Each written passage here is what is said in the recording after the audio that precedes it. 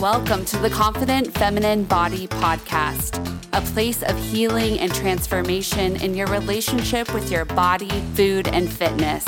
I'm your host, Elizabeth Marbury. I'm an intuitive healer and coach and founder of our Confident Feminine Body program, where I help women build their self-worth from the inside out, free their voice, and love the sexy skin they're in without diets, deprivation, and self-sacrifice. Think of this podcast as your empowering and fun self-love guide, where you'll get real-time advice and tangible tools as we navigate this body and food freedom journey together.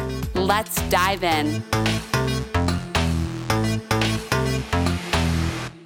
Hello, everybody. Welcome. I am so excited that we have another fabulous guest expert with us here today, and I'm going to officially introduce her. Today, we have Janine Dianabal. She is a PhD and a licensed psychologist and a nationally recognized expert in sexual assault and traumatic stress and treatment for survivors. She's a native of Ohio, and she received her undergraduate degree from the University of Dayton and her doctorate in counseling psychology from the University of Tennessee. Dr. Dianabal currently serves as the Director of Trauma Services at Mental Health Partners in Lafayette, Colorado. And she also has been the director of Moving to End Sexual Assault, MESA, the Sexual Violence Resource Center serving Boulder County, Colorado for the last 20 years. So welcome, Janine. I'm so happy you're here. Thank you so much, Elizabeth. It's a pleasure to join you in your program. Yeah. So today we're going to be unpacking how trauma affects our relationship with our bodies.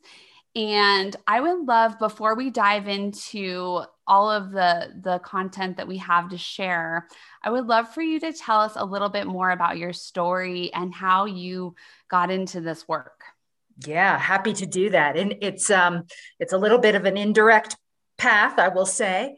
So I started graduate school. I started to get my PhD in counseling psychology with the intention of becoming a sports psychologist. So I was an athlete and probably an elite athlete wannabe. I was never that good, but I certainly loved athletics and I loved sports in general. And so I started as a sports psychologist and worked at the University of Tennessee with the women's basketball program, women's swimming, a little bit with men's football. So I was in the world of athletics and I loved it until as I kind of developed relationships with athletes and coaches, they began to talk with me about things that were well beyond their sport and started to share more deeply personal things about things that have happened to them in their growing up. And I soon realized that I was very much out of my league with knowing how to respond, what to do, and how to help. And I now know what they were sharing with me was trauma, was traumatic events, right?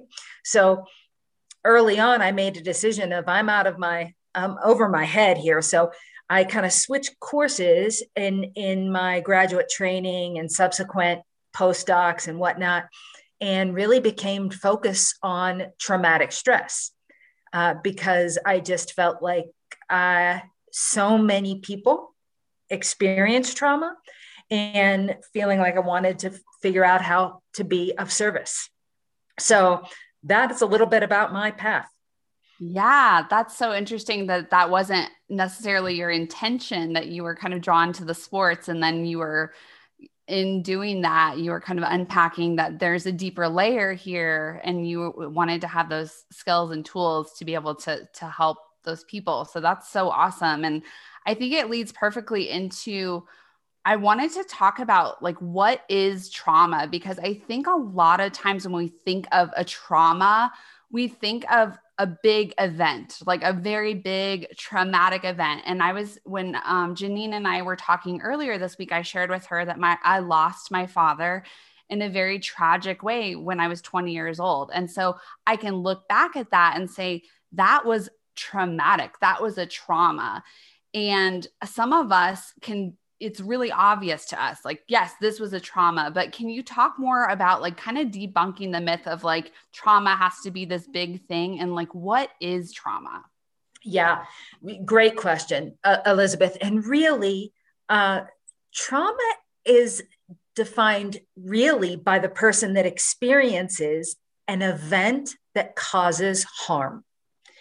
And that event, like you're saying, Elizabeth, it can be something big and, really intense, right? And maybe something that we call shock trauma, where the body goes into a state of shock after experiencing it or receiving the news, right? That is one type of trauma. But really, if you take what I'm saying, an event that causes harm, that can be so many different things. And it doesn't necessarily have to be something that one might perceive as big, right? It can be lots of events that may not even register as trauma. Like, for instance, here's just a really simple example. So let's say as a child, growing up in a family where there was alcohol use or mental illness, okay? And let's say as a kid, there were various kind of harms and neglects done, and not necessarily that there was physical or sexual abuse, although that could be there as well. But let's just say that the parent or the caregiver was stuck in their own stuff, right? Their own experiences, and weren't able to be there for the child in a way that felt attentive or present or nurturing to that child, right? Maybe the parent slept through the child's dance recitals, or they weren't able to be home to talk about how school was going or homework was needed, right? So just some of those like neglect pieces, or those subtle ways that the misattunement and misconnection happens. So it could really range from everything of those type of events to other events like sexual assault, sexual abuse, tragic accidents or deaths, medical trauma. So it's really a gamut. And the most important thing, Elizabeth, is that trauma is defined by the person that experiences it, not by someone on the outside saying, well, that was traumatic, that wasn't. It's really what's traumatic to you, traumatic to me, right? And I am a unique person, and what might feel traumatic to me may not feel traumatic to you, but I get to define that for myself. Wow, that is so huge, because I see this a lot in working with women, is that there's a sense of guilt if my hardship is not as hard as your hardship. And then I'm not allowed to feel like what I'm going through is trauma, because there's always someone somewhere over there they're in a much worse situation. So who am I to, and what I'm hearing you say is that we must turn inward to our own experience and honoring our own experience, and not kind of wish it away, really, right? Exactly. Wow. Exactly. I love what you said about honor our own experience, because we do this thing where we compare trauma, and we kind of weight it, right? Like one trauma is worse than another trauma, or not as bad as. And what that can do is it can invalidate our own experiences. And then if we invalidate our experiences, well, then we don't ever get to work on them to heal them, right? If we're too busy invalidating or minimizing them. So we just have to know if something caused us harm or hurt, right? That's enough. That's enough. That's a trauma. Hmm. Yeah, it's like it's trusting that if something is off to us, if something is upsetting us, If it feels like a trauma to you, then it is. And it's okay. Yeah, I love how you say that part of healing, a huge part of healing is being able to identify it and be honest. I was just talking yesterday in one of my coaching calls about speaking your truth, right? And yesterday I had posted and written about my experience with postpartum depression, which was very traumatic for me. And in talking about it and writing about it and reflecting about it, I mean, if I just shove that down, if I shove down that experience, because who am I to have depression? I have every privilege in the world. How does that serve me? How does that serve me to be a good mom? How does that serve me to be a good business leader, right? It's so imperative that we are honest about what is going on inside of us. It doesn't serve anyone. When I always say, when we fall on the sword, right? When we do the self-sacrifice of, oh, well, I'm going to keep this down because I don't want to inconvenience anyone else. And I always say, sister, you are dimming your light and that serves no one, right? So I'm hearing that it's so I love this conversation though, because I think when we hear the word trauma, we all have very specific ideas of like what that is and what it isn't. So I love this sense of freedom that you're kind of encouraging us to feel around the word itself. Absolutely.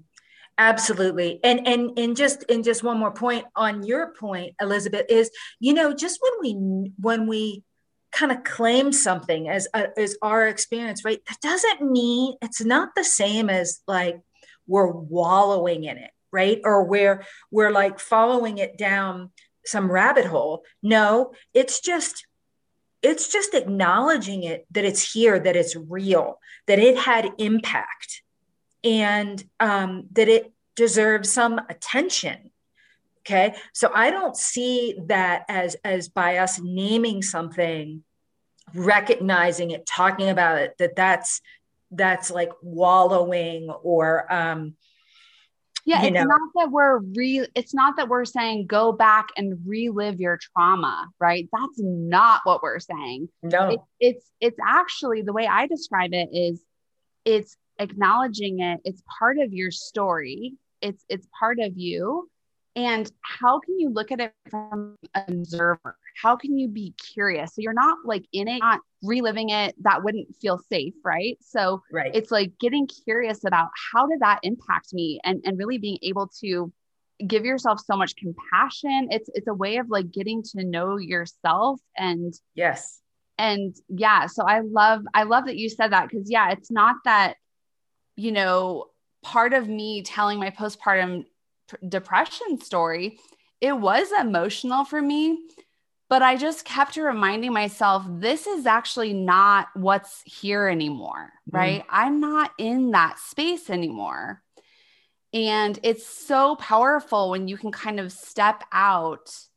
And I'm an empath, so I have to be very mindful of my energy, and I can kind of quickly go into that rabbit hole of pain. And but it's interesting because I kind of see it as I have the power to have intentionality around how I look back or how I reflect or how I am able to heal and shift and move out of that. Does that make sense? Makes a ton of sense.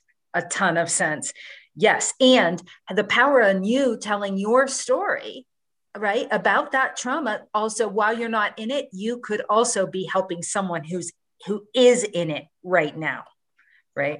Yeah. Absolutely. And Yeah. that's what's so beautiful about when we are able to share our truth and our experience, is that it empowers other people to feel like they're not alone and that they're feeling seen and heard and acknowledged. And because so many of us struggle with that feeling of isolation and feeling like it's just there must be something wrong with me. And so I was so excited to share that story of motherhood, because I feel like it's not shared enough, Mhm. that shadow side, with every light, there's a shadow. And so, yes, the more we share our stories, the more that we are honest and authentically ourselves, it not only just feels good but it really does impact everyone that we are around, right? We all know what that's like when you're in the presence of someone who is really unapologetically themselves. It makes you feel like you can be your crazy wild self or whatever it is, right? Exactly. I Well love said. it. Mm-hmm. I love it. So, would you say it's pretty fair to assume that everyone has experienced trauma? I do. Research that has been done says out of the adult population in our country, about 80% of people have experienced at least one traumatic event. I think that is underrated, underreported, especially in light of the definition I just gave, right? There doesn't have to be a big T trauma. Okay. It can be some of these other pieces. I think if you line up the definition that way, you're probably looking at about 100% of us. Yeah. So, how does trauma impact our nervous system and our relationship with our bodies? Okay. So trauma, I like to think of trauma on a continuum of stress, right? We can all relate to feeling stress in our life, right? Over anything like, our hot water heater breaks down, or, getting the kids off or homeschooled, or managing finances. We know that feeling of stress, right? So I see trauma as a little further on that continuum, where our normal coping mechanisms don't always work to help us deal with something, right? Our normal coping mechanisms that we might use on a day-to-day basis to manage stress that comes up sometimes aren't the right tools for the job, right, in the face of trauma. And what happens is that our nervous system can kind of, what I call, kind of elevate, right? We come out of our baseline of feeling grounded and centered and open, curious, and we get into more either this state of arousal, right? So we're on edge a little bit more, we're vigilant, looking for danger, not feeling safe. That can manifest in us feeling worried or scared or even panicky. Okay. Another manifestation of that can be if the stress particularly is more prolonged, we could get out of that stage of vigilance and go into what I call more shutting down responses. So that would be like the freeze response of the nervous system, where we kind of slip into this state where we feel helpless or hopeless and maybe even checked out, right? The fancy clinical term is called dissociated. So we're there in our bodies, but our mind is not connected to our body, right? So our nervous system gets stuck sometimes in one or two of these states, or sometimes we go between them, right? Where we're really anxious or worried or irritable, and then frozen and helpless. And we can be stuck in one or the other, or go back and forth. And that's really the essence of nervous system dysregulation. Okay, where that centered, grounded openness, we're having a hard time getting back to that state easily, right? And it's not because we're weak. It's not because we can't deal. It's simply that our nervous system prepared us to deal with the threat that we were under, right? That's why it happened. That's why our nervous system responded in that way. So that's a good thing. Okay. What's not a great thing is when it sticks there, when it's outlived its usefulness to be anxious or vigilant, right? And when we want to feel calm and relaxed, like if we're eating dinner with our family or we're going for a nice walk, we don't want our nervous system to be on high alert in those moments, right? So I'll just kind of pause there before I speak about the body piece and just see if that makes sense, or if you have any questions you want to ask as follow up. Yeah. Oh my goodness. That makes so much sense. And I also feel that it's part of why so many of us struggle with sleep too, is that we're kind of in this like constant stress state throughout our whole day. We're doing our work, we're dealing with the kids, we're doing drop-offs, we're doing dinner, we're doing this. And it's this sense of like we're on this moving train and it's hard to get off. That's right. And so I always, for myself, I call those smoke signals from my body. If I have an evening where I have extreme trouble falling asleep, or I have a night where I'm like waking up at 2 a.m. and my dream is super intense, or whatever it is, I see those as messages from my nervous system of your dial is turned way up, sister. Mm-hmm. And what do you need to do to reset and heal? And I know we're going to talk about that and some tools.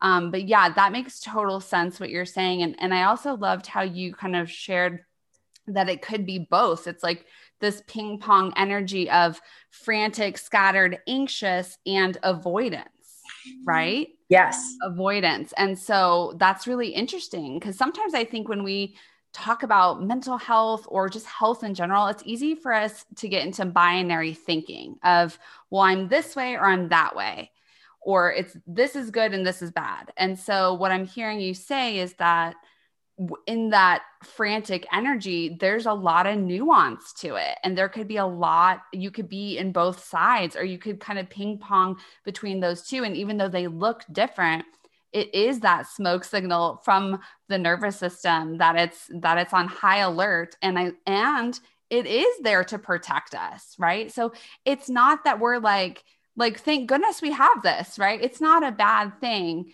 but it's just that we need to understand it so we can really learn to regulate it and heal. So we're not in that constant state of exhaustion and burnout and stress. That's exactly right, Elizabeth, because if we don't learn how to reset it, because sometimes, particularly if you have multiple traumas and right, the body just doesn't automatically reset, right? So we have to be intentional about what we're doing to get to that reset. So that's really huge. And if you're right, if we don't, we deplete, right? We deplete physically, right? Our adrenals are pumping out all this like adrenaline, all these stress hormones are coursing through our body, right? Because they're keeping us high alert. And again, in the short term, that might be helpful. But if that's a chronic condition that goes on for weeks, months, years, we deplete physically, psychologically, right? And even spiritually, we deplete. So we have to recognize it, to your words, and then reset. Yes, absolutely. Yep. So when we talk about how, I definitely want to get into some tips and tools for people. But was there more that you wanted to add about how trauma affects your relationship with your body? Yes. Thank you for bringing us back there. I do, because so oftentimes we experience traumatic stress very somatically, like sometimes actually the trauma happens to our body, right? Or our body is impacted in some way. So think about it. If there is distress and something harmful, right, that hits our body, the natural reaction is to want to check out from our body. Okay, so to dissociate, right? Like, oh boy, it's not safe in there. So I want to kind of not be in there. Right? So yes, it's adaptive and makes sense, but that can lead to a host of issues, right? And I was thinking about you, Elizabeth, just in what you're doing with your mission, just even the mindful eating. And I think about like trauma survivors when they split off from their body, like even being able to tune into sensations of like, oh, I'm hungry, or I'm thirsty, or I feel like I need to rest. Or like sometimes we're not as in tune with that because we've effectively split off, right? Wow. Yeah. So I think what can inadvertently happen is that we end up, kind of neglecting some of those basic needs because we're trying to survive, right? We're Our trying to bodies survive. aren't safe, right? We Exactly. feel like our body, it's not safe here. This isn't my home. So I need to disembody, right? I need to be somewhere else because that is what I think is safe. And yes, that makes so much sense of, you know, so much of the work I do with women is helping them to get to know their inner voice and their body, right? Not just Mm-hmm. the inner voice, because a lot of times our inner voice is that could be that voice of the inner critic. Yes. So really getting curious about where are these voices coming from? But yeah, really I talk a lot about, and I know we're both in the yoga industry, so we understand this on that level too, is that it's there's this mind body connection. And so it's one thing for me to say notice your hunger signals, but yeah, if you are always kind of checked out of your body, how are you going to notice your hunger signal, right? That's right. That's right. And it's scary to come back into the body, right? Especially because this is my cat. He makes an appearance sometimes on my Zoom calls. It's scary to come back in, right? So we have to figure out, right, how we can come back in safely and in ways, right, where we're not lashing out toward ourselves or lashing out toward others, right? Lashing in or lashing out, right? So, it's tricky, but I think that it makes sense. Judith Herman in her book Trauma and Recovery really talks about the two most common responses are feeling disempowered after trauma. So in other words, feeling like we don't have agency or choice or control, and disconnection, sometimes disconnection from others, but really some of the most profound disconnection is from ourselves and from our very own bodies. Yeah. Yeah. Yeah, absolutely. And it makes so much sense too. I mean, what's coming through to me right now is just compassion. Like how, if you're resonating with this story, if you're like, that's me, I feel like I'm not in my body. How can we have a deeper level of compassion for ourselves too, if you are resonating with this? And I kind of go back to saying, when I talk about how harmful dieting is and how it really disconnects us from Mm-hmm. our body signals. It disconnects us from our intuitive eating that we were born into as babies. And society kind of like brainwashes that away. Oh, you don't know what's best for you. Pay me, $1 million and I'll tell you what's best for you. Right. So getting back into that seat of my I am the expert of my own experience. I am the expert. Only I am the guru of what my body really needs.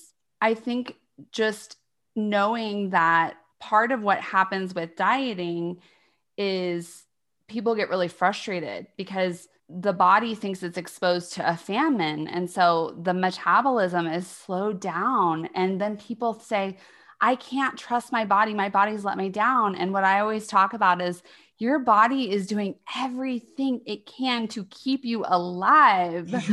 And so all of these things that we're sharing today, it's like, it's so interesting because you could think, oh, I don't want to be out of my body. But that's where the compassion comes in is like, if that is your response to your trauma, it's like, that's probably coming from this place of you are trying to survive. And how beautiful is that? Exactly. Like that is, the fancy term that I use is it was adaptive. It served a really important function, right? That whatever you did to survive it, it actually got you through it. So let's honor that, right? First. Yes. Oh Yeah. my gosh. And that's a huge piece. Like, I mean, we could talk about that, just honoring that for like 45 minutes, because that's another thing I see is like, as women, especially, it's like, we don't want to celebrate our wins. We don't want to celebrate, like, we don't want to brag. We don't want to seem like but it's like, I want in this community, I want us to have this really safe space of, I am so grateful for my body, for, even though this is really hard, wow, it got me through that trauma, or it got me to this other side. And the Yes. more that we can celebrate ourselves, it's like, not only is it healing to you, but it's healing to the vibration of the whole community. Everyone is lifted up by that. And one of my goals is just to make that like mainstream, is like, instead of getting together with your girlfriends and talking about like what's not working, what are we all celebrating? What is working well? And not to like bypass anything that is hard. I'm all about going into and being real. Yeah. But it's also just like acknowledging where we've been, right? And all that we've come through. I mean, just 2020 alone, we could all just be like, right, we did something right? We've done some right things to be able to get through this. Like, has it been perfect? Maybe not, but we've tapped into something. Totally. Yeah. Totally. So let's get into, what are some things that people can do to help to reset and heal from trauma? Like, what are some ideas or some first steps? Yeah. So, okay. So first, as a psychologist, I have to say that, right, people should, if they want, right, if they are so called to seek out their own healing through therapy, that's certainly a viable option. I would just say to make sure that you're seeing someone that knows how to deal with trauma. Sometimes there's good therapists out in the world, but they don't know trauma. So if someone is so inclined to work on it from a talk and cognitive perspective, feeling perspective, to do that. That said, I am not a believer that it's only through that therapy that we can heal. I mean, that's one piece of it. There's things we can do every single day to also reset ourselves, right? So let's start at the most basic level. The one thing we know from a neurobiological perspective that kicks us out of that sympathetic activation and into that more optimal, curious, open, grounded place is a slow, mindful breath. So just the ability to track our breath, right? And so even inhales and exhales, right? Doesn't even I mean, if they're deep, great. If they're not deep, because sometimes when we get anxious, we breathe from here. I'm more interested in, can we notice and track and follow the breath and maybe lengthen it, right? That is the single best thing we can do to let the body know it's safe, right? It's not sexy. It's not expensive. You already know how to do it, right? It's a matter of doing it though, mindfully. So no, breath work is such a huge piece of what I do with my clients too. And yeah, you don't need to hire anyone to tap into your breath or come into the body. And I always say, the breath is a doorway into your body. And I remember, and I'm curious about from the yoga piece too, is that for me personally, it's easier for me to come into my body when I close my eyes and I'm breathing into, I play with like, I'm going to breathe into my belly and expand my belly like a balloon, or now I'm going to breathe into my chest and I'm going to breathe into my back. I'm going to breathe into my kidneys. And I'm just such a visual person. So it helps me to kind of imagine where I'm sending my breath. And I remember from actually working with you in yoga teacher training about with trauma. So for me, that feels good to close my eyes and come into my body. And I want to share something that Janine shared with me many years ago in yoga teacher training, which is that if that doesn't feel safe for you to close your eyes, you can just take a soft gaze. You don't have to close your eyes.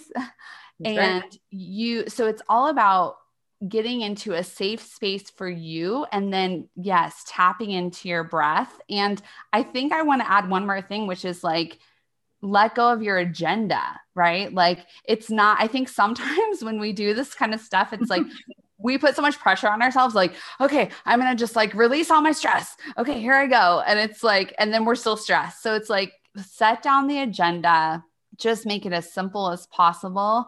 And also like, how do you create a breath practice or habit or ritual? Because, and maybe you have some advice around that, because yes, it's a tool that's always available to us. And I feel like when we're in the red zone, that's what I call it with my children. We're in the Yeah, red zone. totally.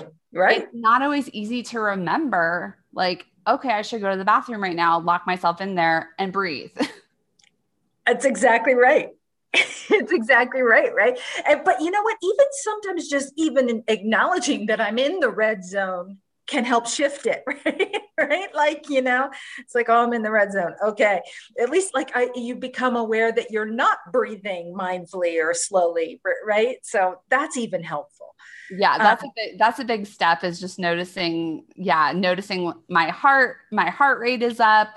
I'm getting really warm. I'm starting to have a little shortness of breath. I mean, the more curious you can be about, like I said, your body is always sending you messages, always. And yep. it's getting to know your body, and our bodies have so much wisdom, right? There's so much wisdom. And so I love that, the idea of just breath work as just a simple way of getting into the body. Yeah, and I think the next point is a perfect next point to what you just said, Elizabeth, which is okay. So trauma is held in our body, like it's a nervous system response more than a psychological response. Okay, it's in our body. So we heal and reset when we move and mindfully kind of move our body. So, and what I mean by that is that can be anything. Okay. So, for example, yoga is certainly one tool that can be really helpful in resetting the nervous system, right? Because you have the combination of some movement with breath. But there's other options, right? Um, like a mindful walk. And when I mean mindful, let me just define that it's doing kind of one thing at a time on purpose with no judgment, right? So just walking and just walking and not do what I do sometimes, which is walk and talk on the phone or listen to a podcast or check my text messages. But really just mindfully walking and resetting as I move. It could be dance, it could be gardening, it could be any practice where there's a mindful element to it and where the body is moving, because we're literally discharging some of that stress hormone and neurotransmitters out, right? We're like releasing and making room for the other stuff, the good stuff, like dopamine and serotonin and GABA, which is the neurotransmitters that help us feel less depressed, less anxious. We make room for that to come in. So I think there is healing in movement, even if the movement is very gentle, very slow, right? It doesn't have to be Oh, some big yes. workout. You are preaching I mean, this is like, yes, this is my totally what I go by. And I don't know if you know, I have a walking practice. I walk every day, 7 days a week, 30 minutes a day. And the thing that is so mind-blowingly powerful is, in my younger days, I always tied movement into working out, burning calories. I'm doing this because I got to get hotter. I got to get tighter. I got to get smaller. And I have come into this whole new phase. And this is part of what I do with my clients, is really creating joy-filled, pleasurable movement practices, because of exactly what you're saying, is that there is so much juice and beauty in moving your body without the agenda of needing to change it or fix it because it's so broken and wrong. Rather, you're moving your body from a place of love. You're moving your body from a place of curiosity of what is happening in me today. When I go out on my walk, sometimes I walk and I'm like, gosh, I'm feeling down. It's not that every time I go out walking, I'm like, everything's great. It's just an opportunity for me to check in with myself. And if you're not familiar with mindfulness, what Janine was sharing, it's very simple. It's simple, not easy, of being in the present moment. Yeah. So yes, when you're walking and you're talking and you're texting, and which I've done that too. Yeah, me too. Sometimes I'm multitasking and then I come home from my walk and I'm like, I don't feel that rejuvenated. What happened? Oh, I actually wasn't present in what I was doing. Right. So that's what Janine is saying, is just the present. And as a dancer, as a yogi, I also completely agree that we hold all of this in our bodies. And so it doesn't matter what it looks like. Like, that's the thing I want someone to hear today. Someone needs to hear that, is it doesn't matter what your body looks like doing it. Move it, breathe it, get all of that is stored in the body. Just let it shine free. Like, I do this a lot, like, totally. Right? Totally. Yeah. Yeah. And the body knows how to do it. With the body knows how to do it. We just need to set up situations to allow that to happen, right? And then let the body's wisdom kind of take over. So yeah, those are my go-to practices, Elizabeth. Honestly, it comes down to breath, moving mindfully. I think part of what we talked about too is, focusing on what's working, what's going right. What we accomplished today, however small, like really noticing the good and taking in the good and not being afraid to take in the good. And that's, again, I don't want to confuse that with like Pollyanna, look on the bright side. That's very different. Okay. Very different. I'm talking like, hey, I was able to get up and get dressed this morning and, take a shower. And that was a win. Like, that was a win today. Yeah. Yeah, absolutely. It's like, yeah, it's becoming in alignment with ourselves and whatever's present. And it's not wishing away whatever's present. It's just allowing it to be there. I always say you have to feel to heal. So it doesn't serve anyone when you shove down your feelings and you need to put on a happy face. It's like, create a space for yourself to be real, be honest, and feel into the body. And I think that's why movement is so powerful too, is for a lot of us, if you think about feeling into your body, like if I think about feeling into my body sitting in this chair, that might feel like a lot. But when I'm moving, walking, even just going outside, like we haven't talked a lot about that, but just going out in nature, if you have mobility issues and you can't walk, just going outside and breathing, right? It's just, it's available to you. And it's just having the consciousness of tapping into yourself and really listening to yourself. And it also takes practice, right? It takes practice to kind of shift and change your perspective. And, so one thing at a time. And I know, and I do know we need to wrap soon. And I'll just say one last thing, at least if I could. We talked about the Judith Herman, that disempowered disconnection. I read a fascinating study, and you made me think of it, about also just getting like outside, like connecting to something bigger than ourselves, that the benefit of just sometimes watching like a bird in a tree or in our backyard or out the front street, right? Like you said, if we have mobility issues, maybe we're injured, maybe we can't get outside. Just even looking outside of that bird for like 1 minute can improve that feeling of being connected to something else, right?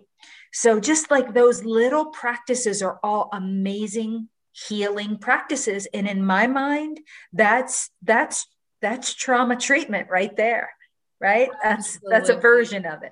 Yeah. Absolutely. So if people want to find out more about your work or how they can find you, where should they go?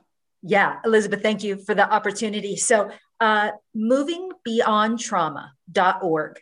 That is our website. It's a trauma treatment center that does trauma-focused treatment. Like I said, if you are interested in that as one piece of healing, it's a resource that's available. Right now, we're doing everything via telehealth. We'll see how long that will last, but we do have openings and we see anybody from kids as young as 4 through older adults. Wow, that's amazing. Yeah. Well, thank you so, so much for your time today, for this conversation. I mean, it sounds silly to say I had fun talking to you about trauma today. Yes, I know, right?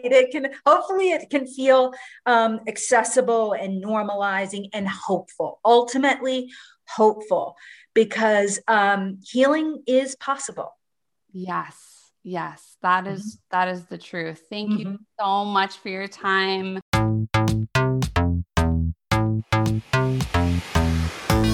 I'm Elizabeth Marbury, and I want to thank you for listening and hanging out with me today. Join our free community of brave soul sisters who are crushing it on their journey to body love and food freedom by going to confidentfeminine.bodygroup.com. That's confidentfeminine.bodygroup.com. And be sure to download my free gift while you're there. I'd also love to hang out with you on social media. You can follow me on Instagram and Facebook at Elizabeth Marbury.